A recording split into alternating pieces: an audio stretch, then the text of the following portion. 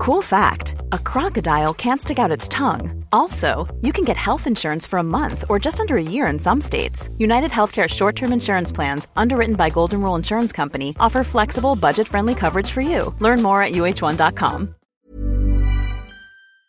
My business used to be weighed down by the complexities of in-person payments. Then, Stripe Tap to Pay on iPhone came along and changed everything.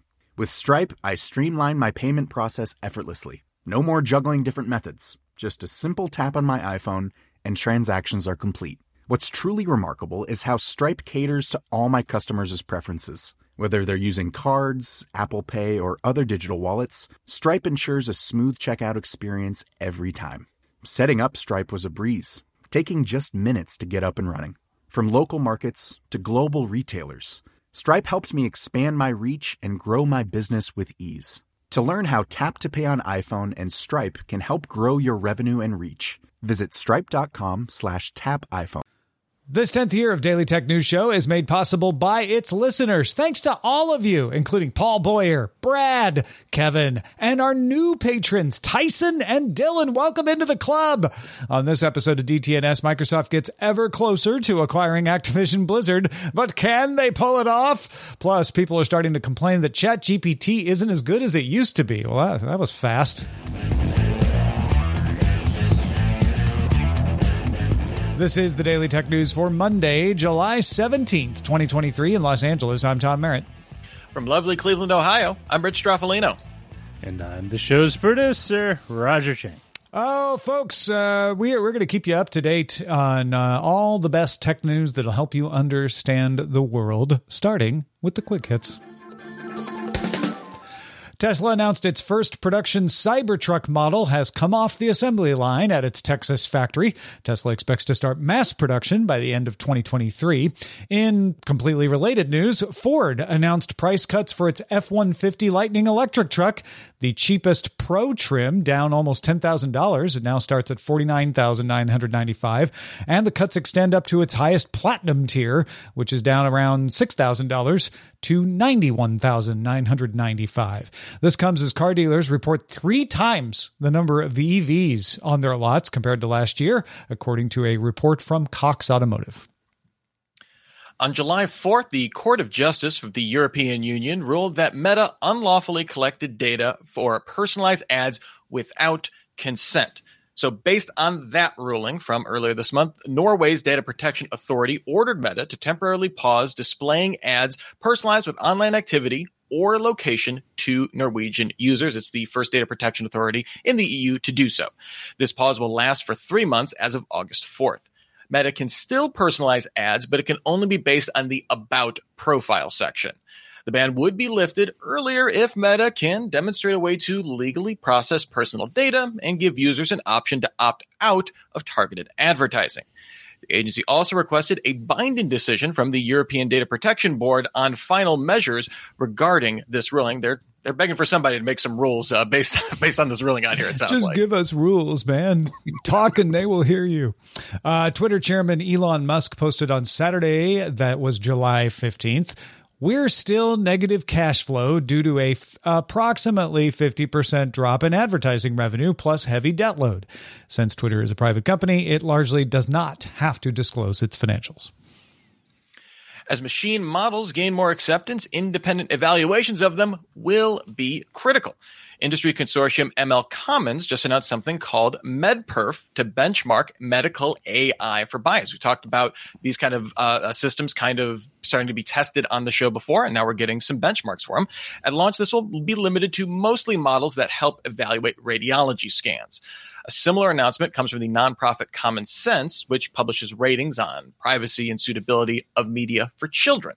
Common Sense is adding AI products to its ratings and review system, so you can see if Claude or ChatGPT are suitable for your kids, and you can find out more at commonsensemedia.org. Xbox Live Gold members will be converted to a new subscription called Xbox Game Pass Core. That will be the least expensive of the Game Pass options, and that will start on September 14th. Cost is staying the same, so if you're paying $9.99, for example, in the U.S., you'll still pay $9.99. It just has a new name. And games with gold, which is the part of the service of Xbox Live Gold that gave you games for download at no additional cost, will be replaced by a small catalog of around 25 games that will be available as part of your Game Pass Core subscription, and they'll update that list every couple of months or so. Online console multiplayer will remain as part of this new Xbox Game Pass Core, which is a little odd because it's not available on the more expensive Game Pass console plan, only on the Game Pass Ultimate plan. But that's not the weirdest thing that happened to Microsoft today. Well, it didn't happen. They did it. It's not the weirdest thing Microsoft did today. Well, this happened to them. Anyway, Microsoft deal to acquire Activision Blizzard made its biggest step forward over the weekend. Sony agreed to a deal to keep Call of Duty available for PlayStation for 10 years after any acquisition of Activision Blizzard by Microsoft happens. Rich, stand and applaud. They finally did it. So I have to put to my white flag. Hold on. Yay. This is similar to deals Microsoft has signed with other platforms. They signed an almost word-for-word version with Nintendo just about Call of Duty. They've also signed more wide-ranging deals with other companies like NVIDIA. There were some leaked emails that came out. I guess they weren't leaked. They were part of a court case that indicated that Sony was considering a wider-ranging deal, but this is not that. This is just about Call of Duty. And the agreement, I think, also signals that Sony has finally stopped actively trying to block this deal if they're willing to sign an agreement with Call of Duty, because that was their biggest stick in trying to get courts to block the deal from happening. Now, that is not the last hurdle for Microsoft. They also still need approval from the UK. The two sides have paused legal actions and are in talks to determine a restructured deal that would address the Competition and Markets Authority's concerns. Scuttlebutt is it has something to do with selling off some cloud rights so they don't have a concentration of cloud rights, at least in the UK. The CMA has extended its deadline for its overall investigation from July 18th to August 29th, and they have gotten the approval of the Competition Appeal Tribunal, which hears appeals on CMA decisions, to do that. However, Microsoft has a deadline of July 18th. That's tomorrow as we are recording the show, in order to close the deal without having to pay a breakup fee. There are some ways that if both sides think the deal can close, if they just have a few more days, they can avoid having to pay that breakup fee to make the deal happen. But investors really don't like to do that because it weakens the strength of the breakup fees, and they want to keep to those deadlines if they can. Rich, lay your odds on this closing on Tuesday. I'm going to give it 4-1. Now, hear me out. I think it's very possible that, as you were saying, Tom, that Microsoft has some legal and business machinations in their quivers that they can get this to avoid that breakup fee. What is remarkable about this entire process is essentially Microsoft just seeming like they're outmaneuvering everyone out here, being so ahead of all of the competition concerns outside of the UK, and even then, it sounds like they're smartly willing to concede on some of the cloud issues that the CMA kind of brought up here. But looking at how they dealt with Sony, looking at throwing Call of Duty at Nintendo, which is something that literally no one asked for, and coming out with these 10-year deals, being very understanding the optics, the morass of legality that they were getting into. I have no doubt that Microsoft can figure out how to avoid that breakup fee because investors like them some free money. But I don't see it if we're going to say this is the date in the Wikipedia entry of when this closes, it will not be Tuesday officially. We'll have a little weird note and it says citation needed or something. Yeah, I agree with you. I think there's a 97% chance this closes at this point. I know the FTC could still, let's say it closes before the FTC case at the beginning of August. I think it's August 2nd. The FTC could still pursue legislation or pursue the court case to try to unwind it. But that's a tall order, especially given how strongly the decision against the preliminary injunction was crafted. So the FTC might go ahead with it. I don't think they win. It looks like the CMA really does want to come to an agreement, but it's going to take longer than the 18th. They are not going to get a decision from the appeal tribunal today and have it done tomorrow, or they would have had it done a long time ago. There's still a lot of back and forth to be done. I don't know how long they need. I know they've been given until the 29th of August, and I guess the CMA might want to play this out as long as possible, but Microsoft's going to want this to be done before the 2nd when the US FTC goes. So they're motivated to come to an agreement before then. I think by the end of July, this is probably done. Yeah, like in the books, done, completed. Yeah. What's interesting here is it seems like now we have reached the point where most parties have been like, okay, this as structured, this deal can go through, but there are these variety of procedural hurdles. Like the CMA, like officially, because these remedies were not part of their final report, has to open a new investigation if Microsoft is making new concessions before it can consider that kind of stuff. These kind of things where it's like on its face, okay, we want to accept these, but because this is the way these types of investigations are structured, and for good reason, that we have to jump through a little bit of these hoops again, which understandably takes time. I guess their rubber it's the stamp damn paperwork. It's always the paperwork. The CMA DMV is take a little bit no, and no, all joking aside, it really is probably going to be the paperwork, because I think the CMA wants to get a concession, declare victory. We got them to bow. Microsoft wants it done. They want it done before the end of the month. I think there was some talk that Microsoft might want to try to carve out Activision Blizzard, because if they were to just go ahead and close it without the CMA's approval, they'd risk paying a fine to the UK for breaking regulatory rules. So I think they were thinking, well, what if we carve out Activision Blizzard in the UK? That would have been really messy. It would have kicked the can down the road. It would have upset the CMA, making them less likely they would want to resolve this. I don't think that's on the board anymore. It really does look like they're going to figure this out. Well, typos aren't just ducking annoying. They can also leak data. If you put a typo in something like an email address, you might potentially send embarrassing emails to a stranger. However, a new report from the Financial Times found that a common domain typo has implications for the U.S. military. That's because the .mil domain used by the U.S. military often gets typed in as .ml, the country code domain for the West African country Mali. This isn't theoretical either. Speaking to the Financial Times, a Dutch entrepreneur that's managing the domain, Johannes Zubier, set up a system to catch misdirected military emails to .ml addresses. He was looking for keywords like Navy, Army, that kind of stuff. Since January, this captured more than 117,000 emails. So since the start of the year, and the emails include things like sensitive medical records, identity documents, military-based photos. Military doesn't like that. Military itineraries, like room numbers where high-ranking officials are staying, and that kind of stuff. So, Tom, this sounds bad. Is it bad? It could be bad. The important part here is that the contract that Zubier had to operate the domain for the country of Mali ended today, July 17th. And so now Mali is in charge of its own domain again. Mali is very cozy with the Wagner Group, the Russian paramilitary organization. It seems to be fairly cozy with the Russian regime, and with the United States engaged in backing Ukraine in the war in Ukraine that Russia is fighting. It seems like a bad idea for military emails to be going to Mali, where they could be passed along to Russia. So that's one of the reasons this is a more sensational story than usual.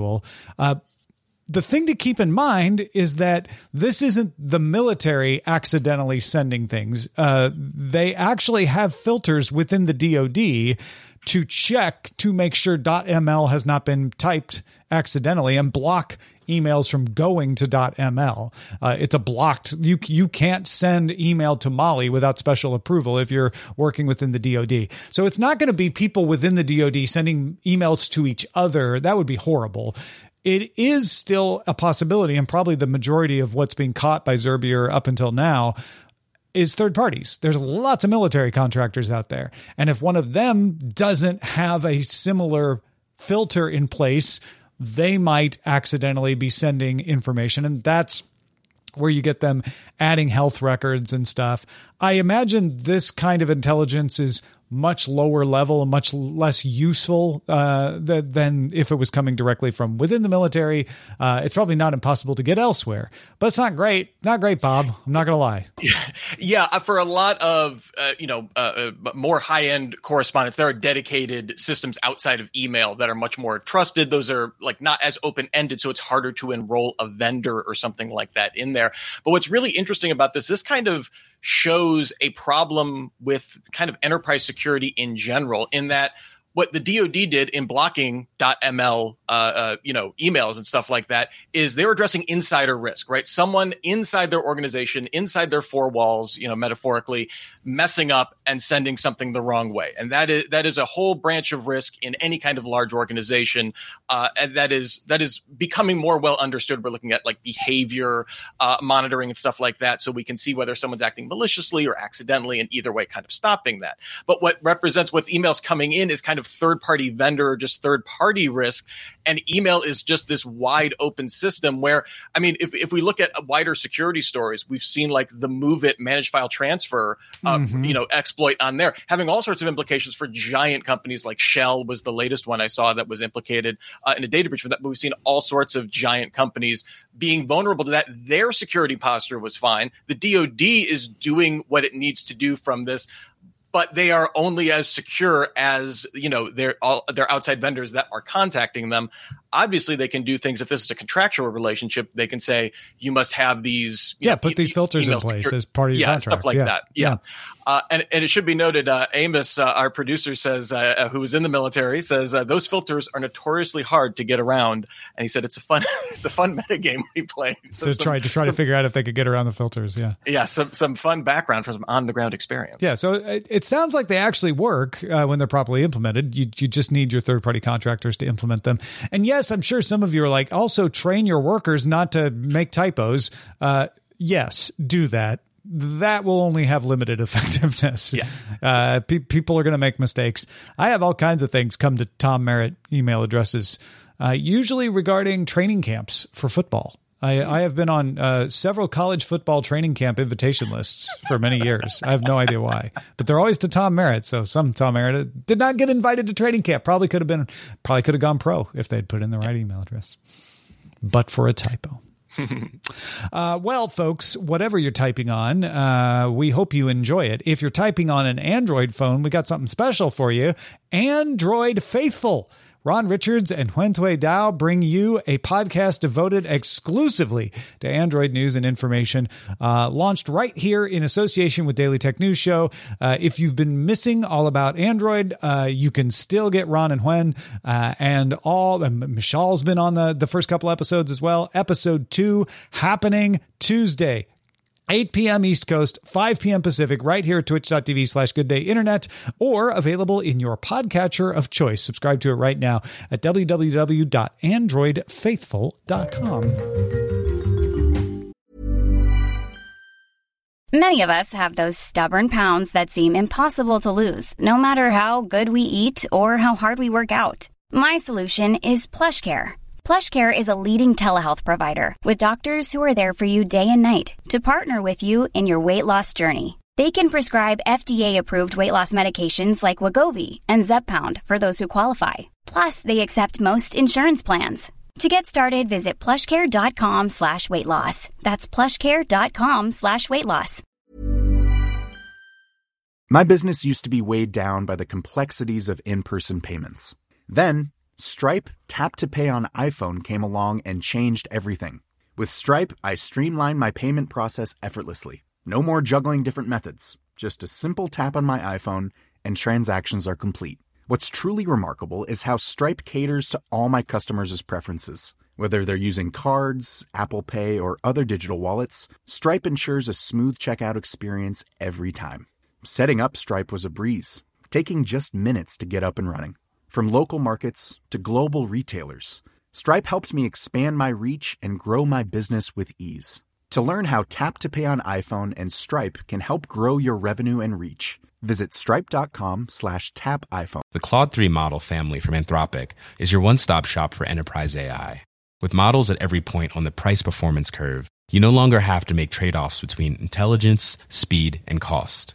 Claude 3 Opus sets new industry benchmarks for intelligence. Sonnet strikes the perfect balance between skills and speed. And Haiku is the fastest and lowest cost model in the market, perfectly designed for high volume, high speed use cases. Join the thousands of enterprises who trust Anthropic to keep them at the frontier.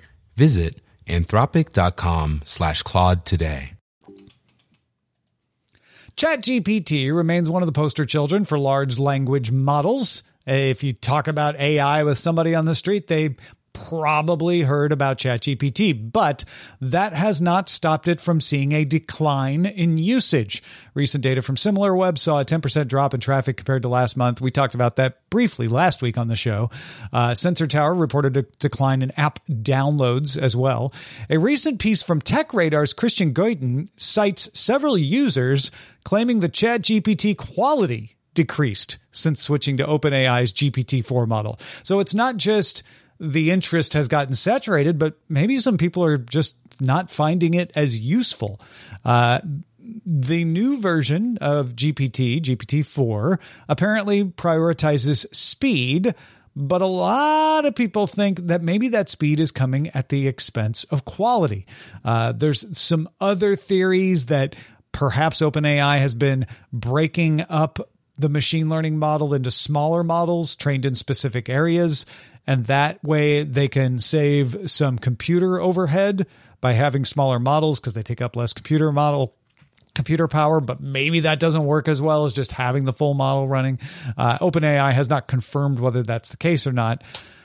Rich, are you buying that decreased quality is the reason we might be seeing a decline in usage of these kind of tools?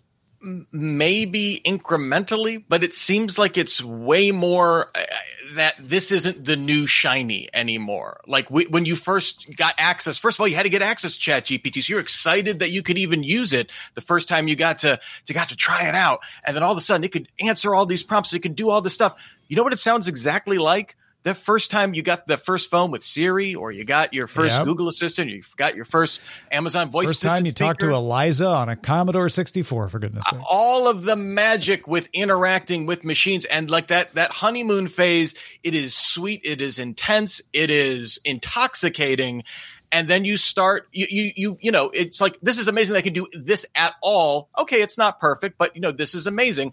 And then as ChatGPT especially is starting to really work its way, not just into being like a tech curiosity, a bauble, but trying to integrate that more into our daily lives, I'm sure there are, that's where you start seeing the gaps in its capability, what it can and cannot do. Now, maybe the model does play into that. I don't want to dismiss those concerns or something like that. And as OpenAI is moving to monetizing its APIs and that kind of stuff, speed is certainly paramount to that. But I think it just mostly has to do with, we are living with this now. It is technology in the dirt. It is not. Yeah. It is not the new shiny. I agree, and I do not. This is nothing but my own opinion. I do not have any data to back it up. So I have some good friends who work at OpenAI, and I'm sure they could poke holes in this if they were able to.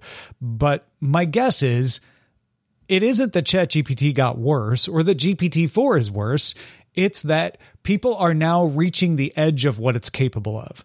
And as you so rightly explained just now, Rich, when you first try something, you see the amazing things it can do.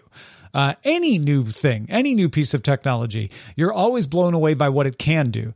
Then you get used to that. You start taking that for granted. Well, of course I can pick up this small black rectangle and call anyone on planet Earth.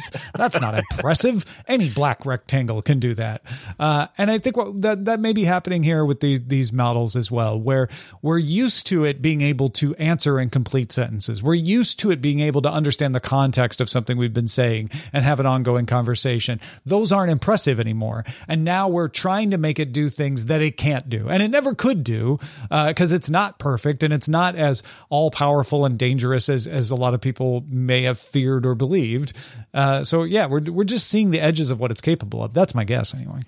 And I would say, especially for the web app, the idea is you might have found the way this fits into your workflow really well. At first, you might have been trying, all right, I'm going to see if it can draft every email that I can do. And then I'm going to see if it can write up this paper that I need to write up. And you've probably found, if you're still using it, the subset of all of those things that it does well and then what it doesn't. So naturally, you might be using it more focused, I would say, as opposed to the exploratory phase of all of this. And also, there are more ChatGPT or GPT-4, 3.5, these models are out there in all these different apps too. So you might have there's just more of this stuff out here. So it's not that you're using LLMs or something like that less potentially. It's just that you have more options, even if a lot of them are from OpenAI themselves too. Yeah, Stealth Dave says we might just be getting beyond the what is this thing curiosity, and people who are probably never going to use it regularly have stopped. I think that's part of it too. Well said.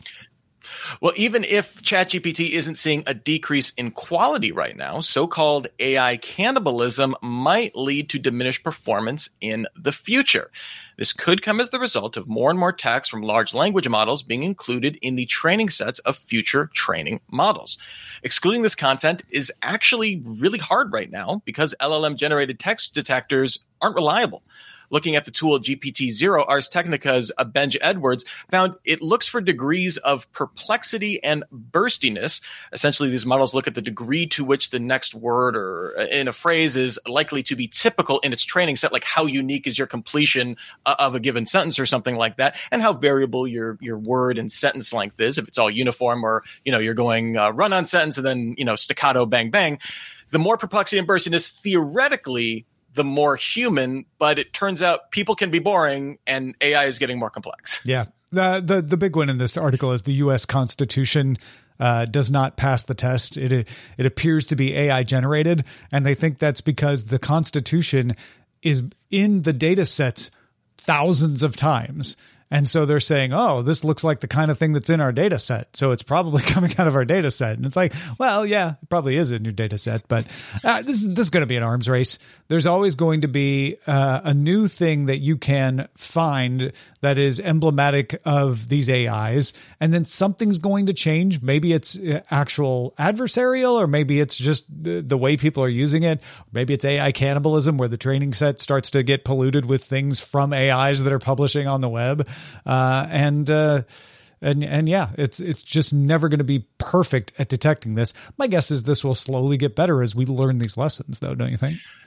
I think so, and I think we'll start getting away from the. I know a lot of these tools like GPT-0 like hedges everything. That says it's likely or it's not likely or something like that. But I do think like as we become more familiar with these technologies, I also think we'll become more comfortable with kind of like indicators of confidence when it comes to something like this. Just like we've been talking about, these LLMs. Gradients. For the gradients of like how quote unquote accurate is this statement, we might see that like as a feature in LLMs down the road. I also think like these detectors really need to kind of to build in that nuance as well, so it doesn't become, especially in academic use, where there's academic integrity concerns as well. Yeah.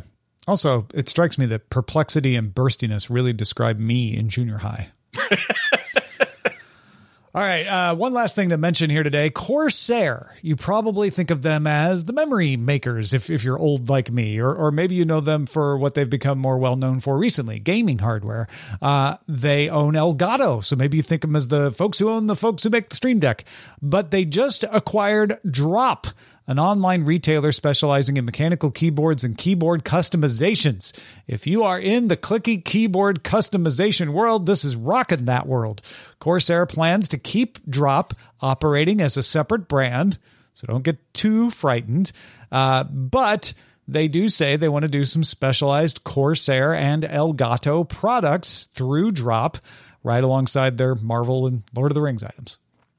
Yeah, I kind of see this as they're extending all of their IP partnerships, right? So that they can just add these to Drops. But yeah, this is really, the hotness for, hey, we have a limited edition. We're going to have 50 of these keycap sets, these, they fit the certain profile and they're going to look great on, all those hot swappable MX Cherry Brown switches or whatever the new hotness is. I can't even keep up on all the different types of switches. But this is kind of the default place you start looking to customize your mechanical keyboard journey. Then you get into your subreddits, and then you get into all the different community stuff where you really can go wild. You're printing your own, you're putting together your own keyboard and stuff like that. But Drop is kind of that gateway into this weird world of mechanical keyboards. So savvy move by Corsair.